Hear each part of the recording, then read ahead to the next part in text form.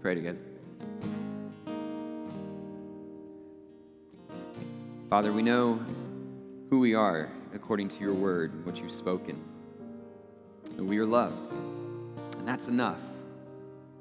So, Father, we celebrate that this morning as we gather here to sing of your praises and to open your word. God, no matter what season we bring into this room, no matter what set of circumstances, Father, we will be content because we have Jesus. We have your love.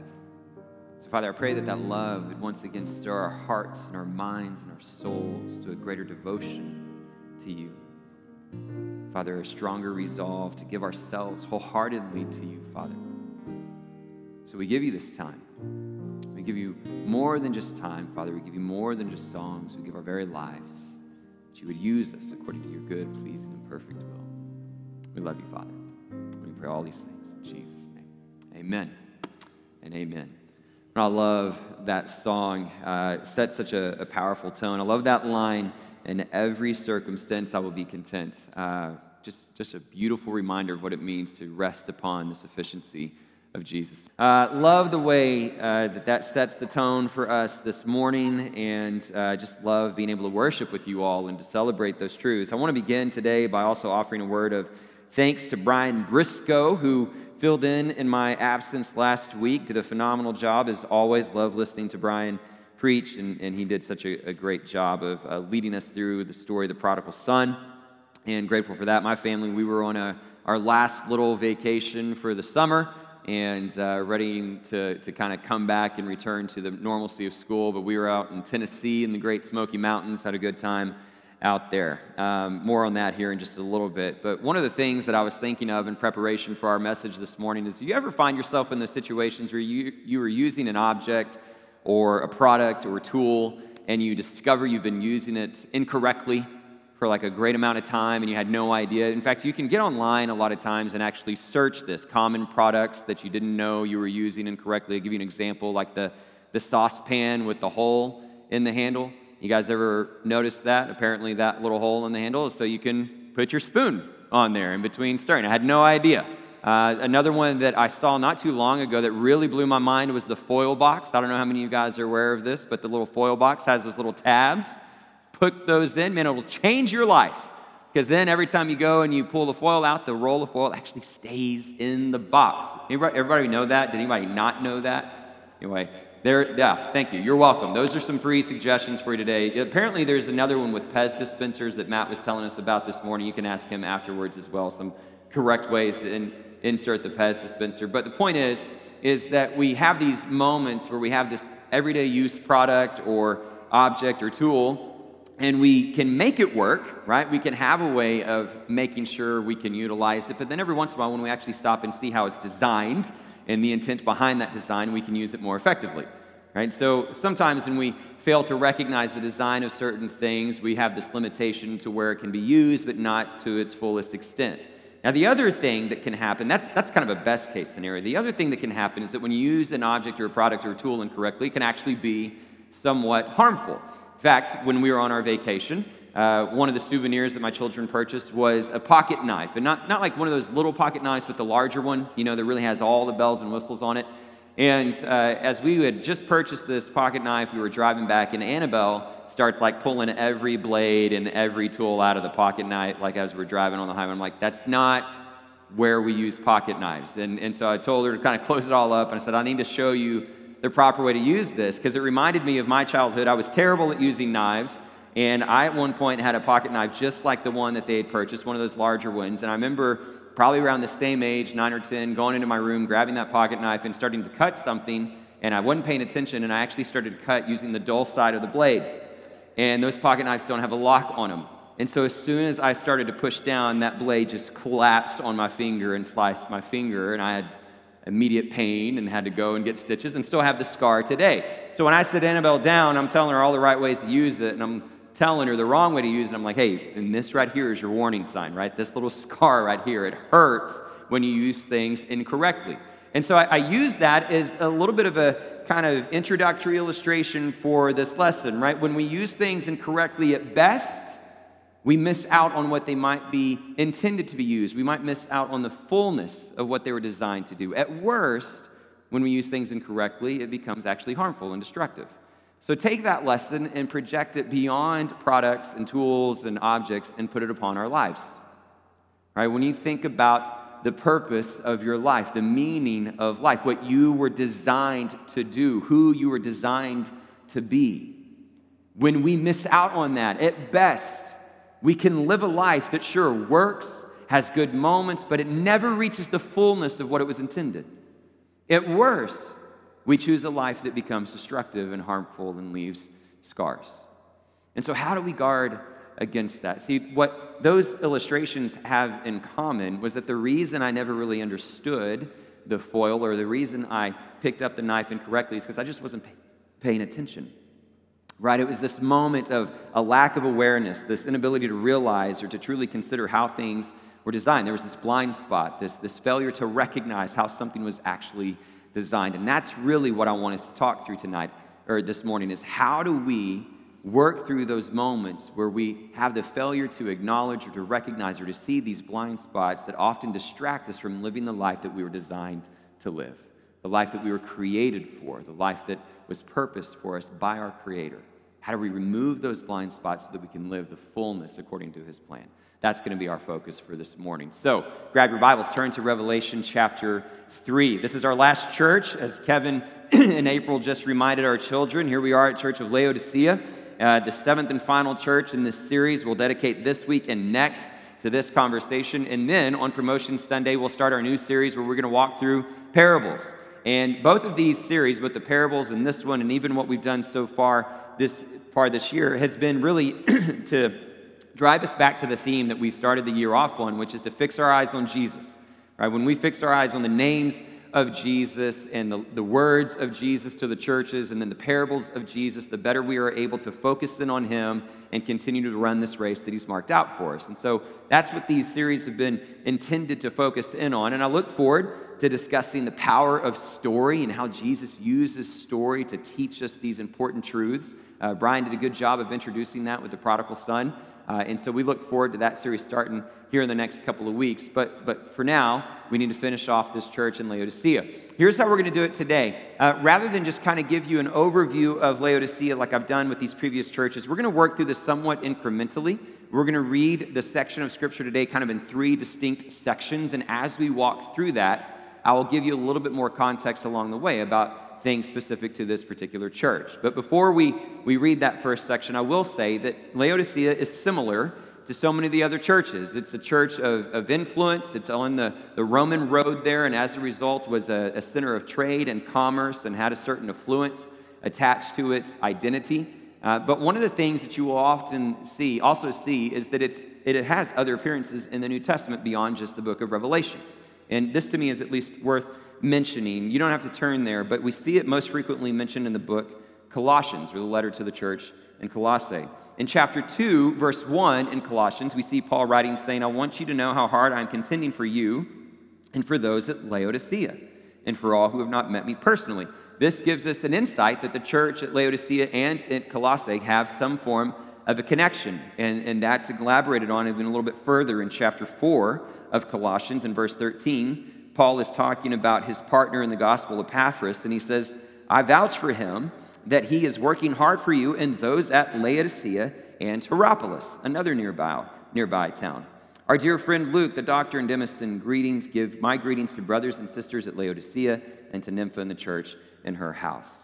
And so we see this kind of trifecta of cities of Colossae and Laodicea and Hierapolis that are all right there together, and we'll elaborate upon that a little bit further, but we can see that this is an important Christian community. And so I just kind of want to work through Revelation 3, starting in verse 14, and reading through these in three distinct sections. And so follow along with me, starting in verse 14. It says, "To the angel of the church in Laodicea write, these are the words of the Amen, the faithful and true witness, the ruler of God's creation." This is following the exact same formula that we've seen in the other letters, right? We have an acknowledgement of who's receiving the letter and then a description of Jesus. I love this description. He's the Amen, the faithful and true witness. He is the ruler of God's creation, once again affirming the superiority, the sufficiency, the sovereignty of Jesus. Now here's how the letter begins, verse 15. "I know your deeds, that you are neither cold nor hot. I wish you were either one or the other. So because you are lukewarm, neither hot nor cold, I'm about to spit you out of my mouth. All right, let's stop there for a moment. This is a well-known piece of Scripture, and one of the first things that I would call your attention to when we read through this is, again, kind of what we saw in the children's message a second ago, which is most of these other letters, when you get to this section with this divine knowledge, I know your deeds, I know your afflictions, it tends to lead to some word of affirmation, right? But you've held tightly to my name. You have not followed the teachings of the Nicolaitans. There's something that is affirming and encouraging, but not so for the church in Laodicea, right? There's no encouragement. There's no affirmation. The divine knowledge goes directly into a word of warning, a word of verdict, and concern about the church, which tells us a lot about the state that the church of Laodicea is in, right? It is a church that has lost its way. And so the way that this is described is with this familiar reference to neither being hot or cold, but being lukewarm. And when you read through these first few verses, there seems to be an obvious interpretation that if you're like me, when I first heard this passage read, I kind of walked away with what seemed to be a common conclusion, that essentially what this passage is seeming to teach is that we need to guard against being in the middle, that Jesus either wants you all in or all out, right? But pick one. Don't gravitate to this nominal kind of halfway Christianity, like you're either all in or just you're all out. And that's how I tended to understand this particular passage. There's a little concern with that because it doesn't take into account some pretty important components when you begin to try to figure out how to interpret this particular passage. Let me give you a few things where that interpretation falls short. The first is that it kind of projects upon ancient Christianity terminology that we're accustomed to, right? We associate the terms hot and cold to spiritual vitality, but that doesn't necessarily mean the church of thousands of years ago did.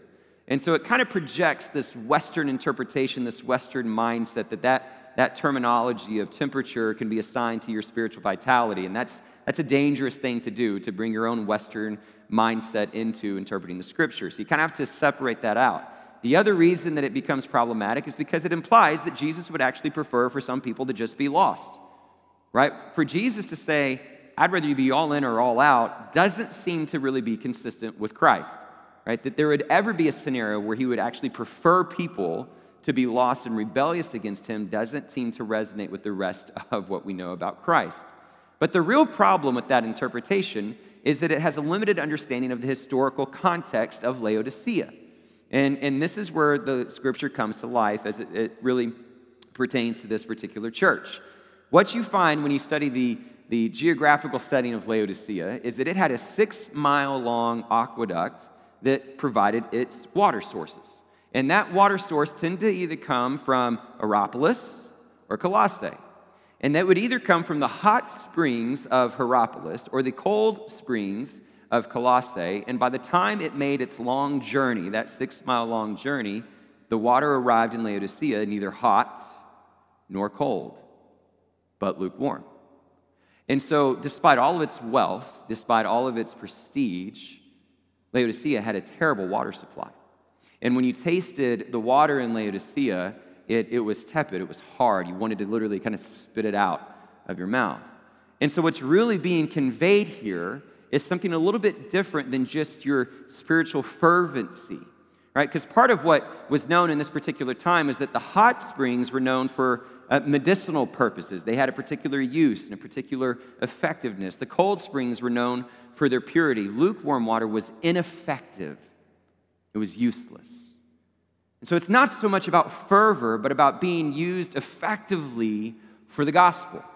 It's being used effectively according to how God created and designed you to be a follower of Jesus, to be able to live a life filled with meaning and purpose according to how you were created. And they were missing it. They were ineffective in this church. They were missing God's design and purpose for their lives. And so they were lukewarm. And so that's kind of the question that we have to ask ourselves this morning. Are you living a life that you would consider to be effective according to God's design and plan? How He created you, who He created you to be?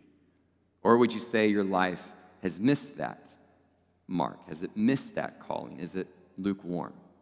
Maybe the greater question is, would you even know? Would you even be able to recognize the lukewarmness or the ineffectiveness that exists in your life? Because that really is probably the greater concern facing the church in Laodicea. Let's continue and read to this next section. Picking back up in verse 17. You say, I'm rich, I've acquired wealth and do not need a thing, but you do not realize that you are wretched, pitiful, poor, blind, and naked. I counsel you to buy from me gold refined in the fire so you can become rich, and white clothes to wear so you can cover your shameful nakedness, and salve to put on your eyes so you can see. All right, let's stop there for a second. So here's what really stood out to me as this passage continued, was that the church in Laodicea said one thing, but it was very disconnected from reality. You say you're rich and that you don't need a thing. Right, now that could have been a literal wealth. It was a very affluent area, an affluent city, which we'll talk about here in a second, but it could have been figurative. Could have been just a certain level of pride that had worked itself into the church, but whether it was literal or figurative, there's no escaping the fact that this church had no real awareness of what was reality. They said one thing, and reality was something completely different. You say this, but you don't even realize that this is your real condition, right? So not only were they lukewarm and ineffective, they didn't even realize it. Not only were they not being used according to God's plan and His design for their lives, they had no clue. And so what about us? Right? Are we able to discern those moments where we too have these blind spots that limit our ability to see when we are no longer living the effective life that God has called us to live? What creates those blind spots, those inabilities, that lack of awareness to truly discern whether or not we are living the life that God intended? Really, it comes down to identity, right? It comes down to understanding what you were designed for, who you were designed to be. And a lot of times we answer that question using the wrong metrics, using the wrong guides. We shape our identity with things that can lead us astray. Henry Nouwen gives a pretty good, succinct description of 5 lies related to identity, right? 5 different lies that we tell ourselves that alter our understanding of the purpose of life, the meaning of life, and what we often consign ourselves to. Let me give you a few of them, right? A lot of times we shape our identity by I am, by what I have, right? We give into this idea that it's what I acquire, it's what I gain, it's the wealth I possess, it's the home that I've purchased, it's the neighborhood that I can live in, it's the success that I've accumulated financially, all these different things that I am based on what I have. And maybe we don't always say that explicitly, but there's no doubt that we often curate lives that reveal that sort of focus and that sort of priority. And it's a deception, right? It leads you in a direction where you live a life outside of God's design. Another one is not just I am what I have, but I am what I do, right? And we define ourselves based on tasks, our roles as students or as career people or as parents or whatever tasks that often are before us, and we begin to define ourselves based on our accomplishments, based on our successes, and we define ourselves accordingly. I am this person. I am this person that is able to achieve these particular sets of responsibilities. I especially think of this when I watch the Olympics, right? Because you see people that have just poured their whole life, their whole identity into a task. And I am a swimmer. I am a gymnast. But then what happens when you can't swim anymore? Or you have to retire, or you have to step away, or something else pulls you away from the things that you do. Is that truly what defines you? Again, it's another lie that shapes our identity and leads us in a path where we live a life outside of God's design. Maybe another lie that Henry Nouwen puts in front of us is, I am what people say that I am. Right? So we let other voices determine our identity. We let other voices shape our understanding of who we are. We hear voices from culture saying that we're so great, we're so important, we're so influential, or we're not important, we're forgotten, we're neglected, we're outcasts. And we're constantly trying to shape our identity based on what other people say. A fourth and fifth one that I thought were also really important lies that I thought were really well said was that sometimes you buy into the lie that I am nothing more than my worst moment. I think that one can trap a lot of people. Right? We make these mistakes, we have these failures, we have these faults, and we begin to believe that those are the things that truly shape who we are, and we live a life that is filled with guilt and with shame. And we begin to wrestle with the idea that God even would have any plan for us at all. The other side of that coin, the fifth lie, is that I am nothing less than my best moment. That's where pride comes in. All we can see are the good things, the accomplishments, the values that are constantly asserted from culture, and we begin to just anchor ourselves there and unable to really see the mistakes, the shortcomings, and the things that we actually have to acknowledge to get better. So many things that can lead us astray and make us miss the life that God has designed us to live. And at best, when we buy into those lies and we give into those blind spots, we live a life that, sure, we can make do, but we never find the fullness that God intended. But at worst, when we go down those paths, it becomes destructive, and it creates harm and scars. So we have these blind spots that can limit our ability, just like the church in Laodicea. We think we're one thing when we fail to recognize we're something completely different. So how do we break out of that? Like, how do we discern and unearth those blind spots and begin to live according to the life that God designed for us? Well, a couple of things that I would say we can infer just from this passage, right? Number one, it's the words of Jesus. Right? That's truly what begins to reveal who we were designed to be, what we were designed to do, who God created us to be according to his plan. We have to know the words of Jesus. We have to commit to it, study it, submit to it, allow it to govern everything about who we are. It's the words of Christ. That's what's awakening this church. Right? Jesus is saying, you think it's this, but it's really this. So we have to have the words of Christ pour into our hearts on a regular basis, both individually as well as collectively. And that leads me to kind of a second point, is that a lot of times in order for us to really identify these blind spots in our lives or we're being led astray is through community, right? We need the words of Christ being offered to us through the people of Christ, the body of Christ. I had a conversation recently with somebody that brought this great illustration. A lot of times it's like hanging a picture on a wall. When you're the one standing at that wall hanging that picture, you can't tell if it's straight or if it's crooked. And so what do you need? You need somebody else standing further back, looking in and saying, no, raise this side, lower this side. And too many times we go through life and we're just standing at the wall and we can't tell. We can't see which direction we're going. We need community around us to say, no, go right, go left. No, go right down the middle. It takes the words of Christ being offered to us through the body of Christ. And when those words are offered, we have to be courageous enough to be receptive. We have to be courageous enough to offer them to brothers and sisters as well. Right? We have to be willing to embrace honesty. I mean, what Jesus just said to this church is hard.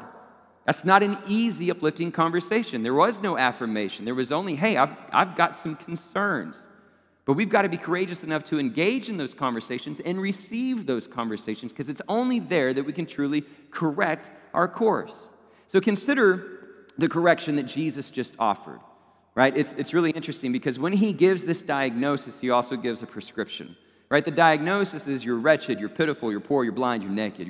It is so destitute for you and you don't even realize it. But let me tell you how you correct it. You need to buy gold from me. You need to find white clothes from me. You need to put salve on your eyes from me. Now that would have spoken directly to the Laodicean context. A couple of things about Laodicea, again, is that it was known for its wealth, very affluent, to the point that even Cicero had bank drafts from Laodicea, right? Even the emperor was coming through and getting money from Laodicea from time to time. In addition to that, the industry that it was really well known for was wool. And it was famous for this really shiny black, luxurious wool that would be often utilized in clothing and in garments. It also had a school of medicine in Laodicea that was famous for producing various ointments that could be used, especially ointments that you could put on your eyes to cure your defects. So all these different things that were so relevant to the identity of Laodicea, right? Cultural wealth, these luxurious garments, even these ointments for eyes. Jesus is calling all those things out, and he says, you cannot define your worth, you cannot define your identity by the things of the world. You only find those things from me. Your wealth doesn't come from the wealth of your city, it comes from gold from me. Your luxury and your benefit does not come from this luxurious wool that you clothe yourself. You clothe yourself in the purity and the white garments from me. The true ointment that you need for your eyes is not some earthly ointment that cures those defects as you know them, but the spiritual blindness that only comes from me. All in all of it, Jesus is saying you only truly find your true identity, not in the things of the world, but through me. It's an incredible diagnosis and prescription that Jesus offers them. And so it teaches us that though these conversations are hard, it's only when we receive those hard conversations that we find the remedy that our souls really long for, which teaches us a little bit about the value of such hard conversations. Let's read this last section, picking back up in verse 19. To those whom I love, I rebuke and discipline. So be earnest and repent. For here I am, I stand at the door and knock. If anyone hears my voice and opens the door, I will come in and eat with that person and they with me. I love this last section. So essentially what we have is Jesus is now owning the fact that this whole letter is a letter of rebuke and discipline. Right? It's not really a word of encouragement. The word rebuke means to expose one's fault. That's not something you and I tend to embrace inherently. Right? A lot of times we avoid conversations related to rebuke. It's why we won't come to church. It's why we won't be in community, right? Because we want to keep those faults hidden. We don't want to know about those things. But Jesus essentially says, if you're going to follow me, you're going to encounter rebuke. Your faults are going to be exposed. Discipline is paired right with it. But how do you hear that word discipline? A lot of times we hear it with this harsh connotation, and again, we're fearful, we want to avoid it, but this is essentially the word that is the same word used for parenting, right? To teach, to guide, to correct. So in the same way that a parent disciplines a child, so God disciplines and rebukes us. And so what do we see in this passage that's so critical about the rebuke and the discipline that comes from Jesus? Why does he give it to us? To those whom I love. What a beautiful reminder that rebuke and discipline is not anchored in hostility, it's not anchored in vengeance, it's not anchored in judgment, it's anchored in love. And so if we're going to follow this example, we need to also ask ourselves, when I find myself in those hard conversations as the body of Christ, and I'm trying to offer the words of Christ, am I offering these words out of love? Am I offering them out of selfish motives? Am I going to bring somebody down, or am I going to lift them up according to the love that we have in Christ? And Jesus sets this beautiful example that rebuke and discipline are anchored in love, right? And when that happens, what we discover is that the words of Christ offered through the body of Christ transform us by the love of Christ. And that's the way that we rediscover what we've been designed and called to do. And that's really, to me, where this last few verses gains its most significant meaning, and the thing that really just warms me up to it is that hopefully in the back of your mind as we're having this conversation, you're asking yourself the question, okay, but what are we designed to do? Who did he create us to be?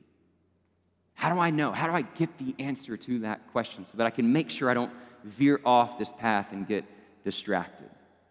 And that to me is what is subtly referenced there at the end when it says, I stand at the door and knock.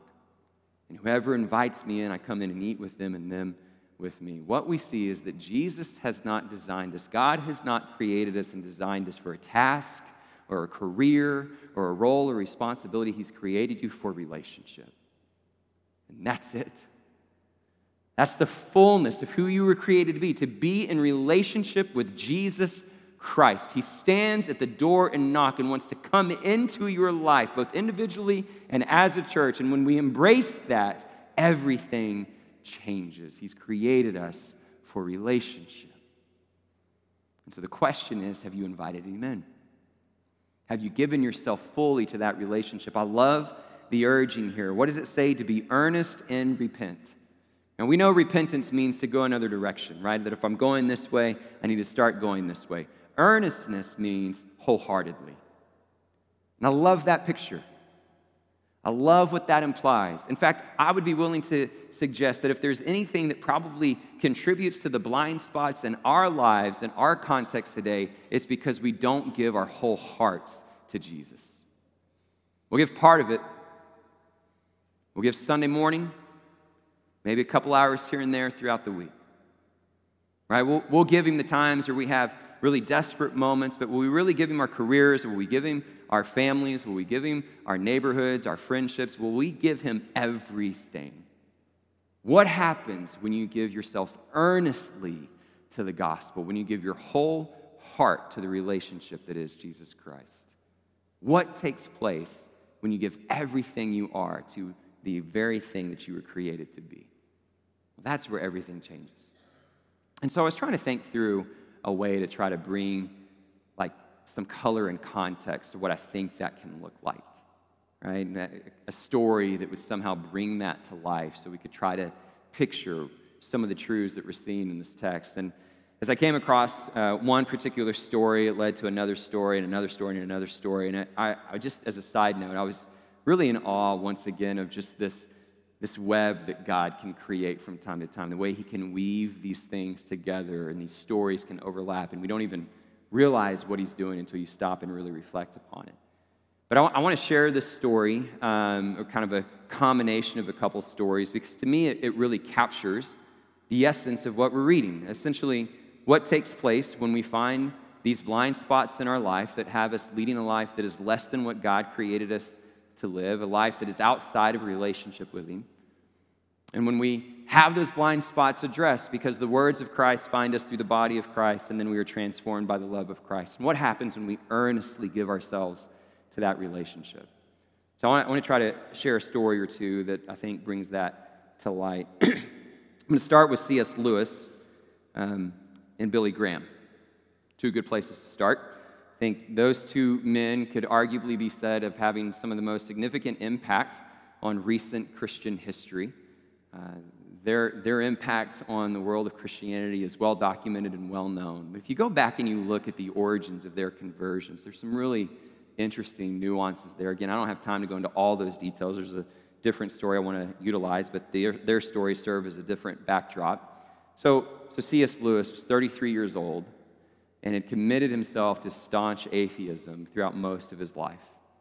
And so in the fall of 1931, he goes on a walk on Oxford's campus with a couple of friends, J.R.R. Tolkien and Hugo Dyson.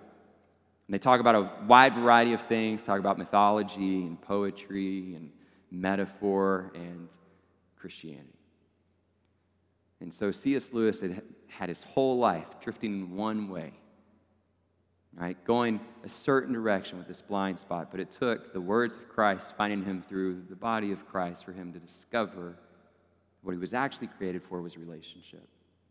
And so just 8 or 9 days later after that conversation, he gave himself fully in earnestness to the relationship with Christ. And everything emerged after that. Books upon books, one of the greatest thinkers that we've seen. Now, what's interesting is that just a couple years after this conversion, in 1934 in Charlotte, North Carolina, there was a revivalist preacher by the name of Mordecai Ham that was walking through and serving in different areas, and a 16-year-old boy was there and had, like most 16-year-old boys, no interest in going to hear this revivalist preacher. But Albert McCain, a friend of this boy's father, reached out to him, persuaded him to go. Sure enough, that young boy went and heard Mordecai Ham preach, and Billy Graham gave his life to Jesus. Pretty significant influence that happens, as we all know, following that moment. Now, what's interesting is about 2 years after Billy Graham's conversion, around 5 years after C.S. Lewis's conversion, there was a 12-year-old boy named Athanasius Leonidas Philippides who moved to Boston at the age of 12.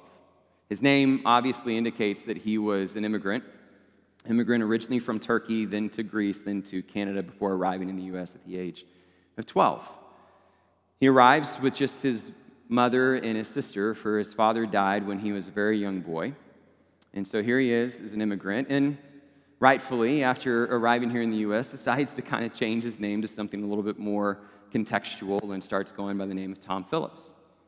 So Tom Phillips is a smart, bright young man, and he is very intellectual, ends up with a master's degree in electrical engineering from Virginia Tech, and in 1948 he's hired by Raytheon and has a long and successful career with Raytheon. So successful, in fact, that as he climbs the corporate ladder, it's 1964 that he's made president of Raytheon and CEO of Raytheon in 1968. So there he is, the fullness of the American dream, an immigrant, fatherless, who comes in, works hard, studies hard, and achieves tremendous success, tremendous influence at the height of his career in his mid-40s, and he feels completely empty. The blind spot he could no longer ignore. And so what does he do? He ends up hearing that young boy from North Carolina preach in one of his own crusades, and at the words of Billy Graham, gives his life to Jesus. Now, as Tom Phillips followed this arc around a similar pathway, there was another boy that was born around the time that C.S. Lewis gave his life to Christ, also born in Boston, Massachusetts. His name was Charles Wendell Colson. Now, if you know anything about Chuck Colson, as he gave his life to politics, he was pretty immoral and corrupt. He started out in the U.S. Marine Corps, then gave himself to a law degree, started his own law firm in 1961, ended up serving on the Key Issues Committee for President Nixon in 1968, and then served as one of his special counsels in 1969. And he was known to be one of the most vilified people in Washington because of his lack of ethics, because of his immorality and his corrupt nature. He said famously in a memo that he wrote in 1972, "I would walk over my own grandmother for Richard Nixon." When he talked about his moral compass for the first 41 years of his life, he said, "I had none. As for religion, I think it's fine as long as people have as little of it as possible."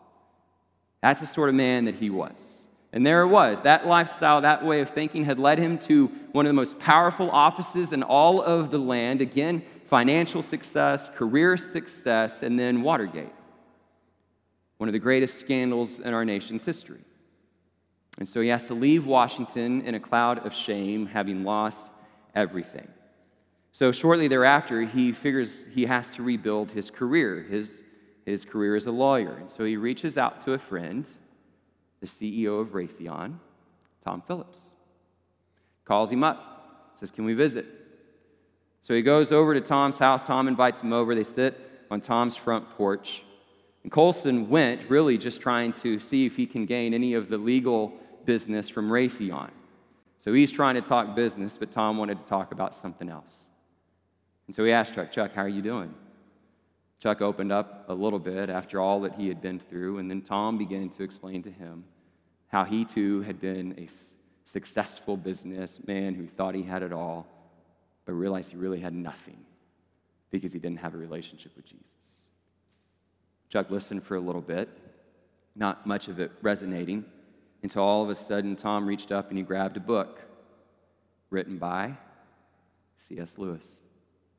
And he read an excerpt from Mere Christianity on the problem of pride. And as Chuck Colson listened to Tom Phillips share those words, something began to burn and sear within his heart. He wrapped up the conversation and left. And as he would recount in his own book a few years later, this is how that conversation impacted him.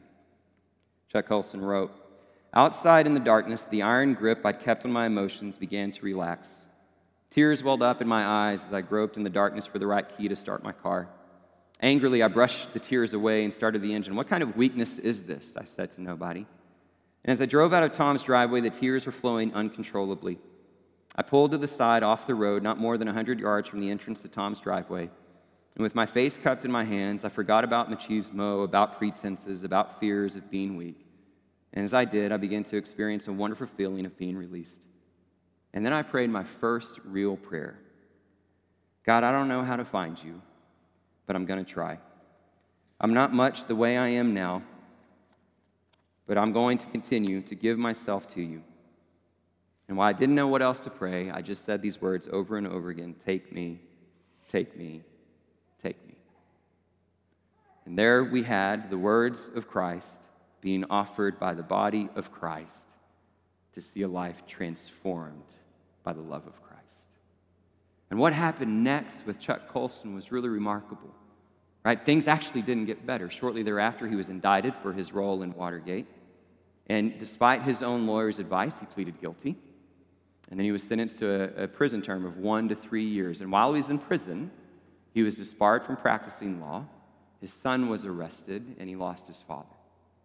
So coming to Jesus didn't just make things magically easier, did it?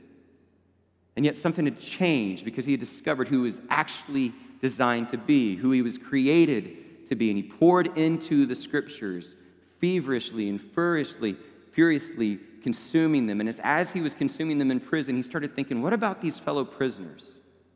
What if we just developed a discipleship program for those that were in prison? And so after he got out of prison, he started what was known as Prison Fellowship, that later became known as International Prison Fellowship, and now exists in more than 120 countries, where prisoners all over the world are discipled in the love and the scriptures of Jesus Christ. And the offshoots from this ministry, like the Angel Tree, where every year more than 300,000 children who have family members incarcerated receive gifts at Christmas time. He started faith-based prison systems and correctional facilities. Ironically, under George Bush's term, Chuck Colson actually ended up being another confidant in the White House, but this time with a totally different posture, a totally different mindset, as he counseled effective ways for rehabilitation, reemployment for those that were imprisoned, advocating for ending the war in Sudan, stopping AIDS, and stopping sex trafficking. What happens when you give yourself earnestly to the relationship of Jesus? So you can stop and you can read through the highlights of C.S. Lewis and Billy Graham and Chuck Colson and marvel at the impact that they've had. And yet as I was reading through it, I couldn't help but think, but does any of that happen without Hugo Dyson, Albert McCain, and Tom Phillips? Those moments where those blind spots are removed because the words of Christ were offered through the body of Christ so that a life could be transformed by the love of Christ. What happens when we earnestly give ourselves to this relationship?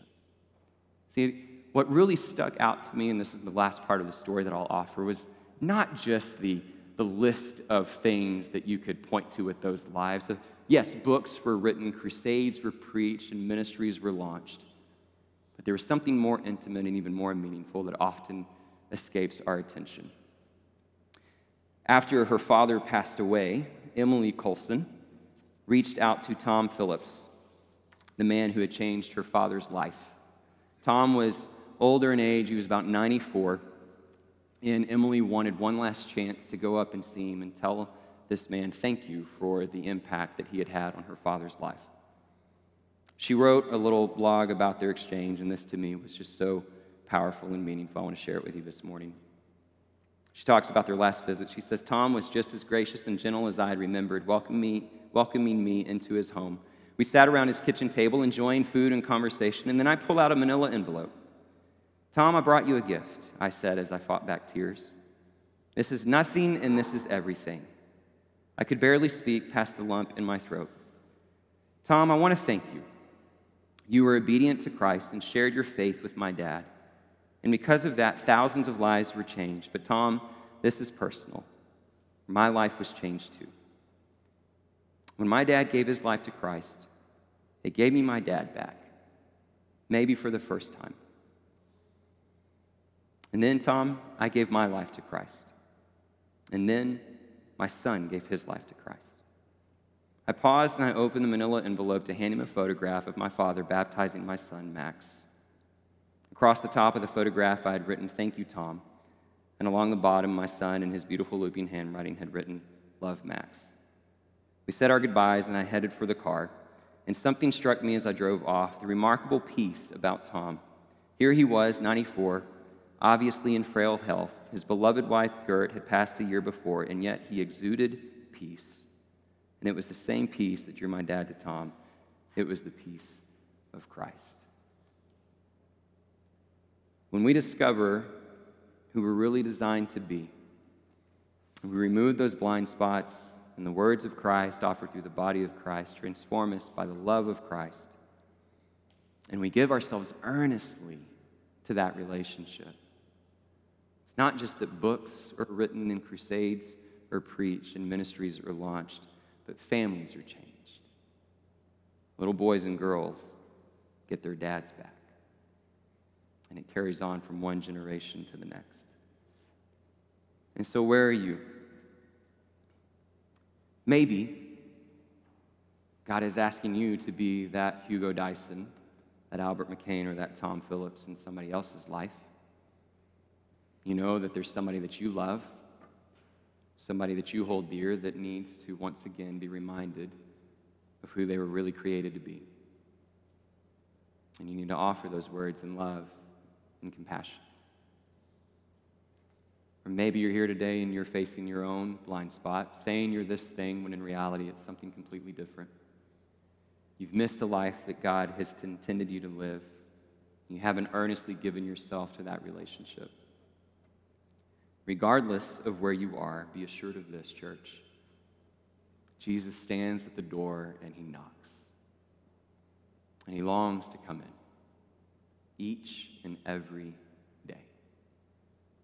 So may we say no to the things of this world that easily distract us and say yes to him, feast with him, and dwell with him, and give ourselves earnestly to him each and every moment of our lives. And then we will discover the peace and the fullness that this life has to offer. Let's pray.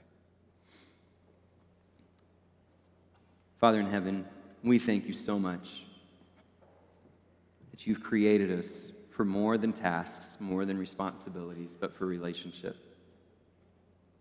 God, we confess that there are so many things in this world and in our lives that can lead us astray, God, things that can lure us into a life that is less than what you've designed. Father, that in our best moments of being led astray, we miss out on the fullness that you've created, and in our worst, we find ourselves down a path that is destructive, hurtful to ourselves and to others. So call us back. Help us to hear your words, Father, in the midst of being your church, that we can once again be transformed by the love that you have for us, opening our hearts and our minds to understand that you've created us for that relationship.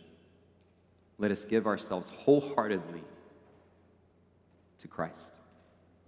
If there's anything, Father, that prevents us from such a commitment this morning, we surrender it to you.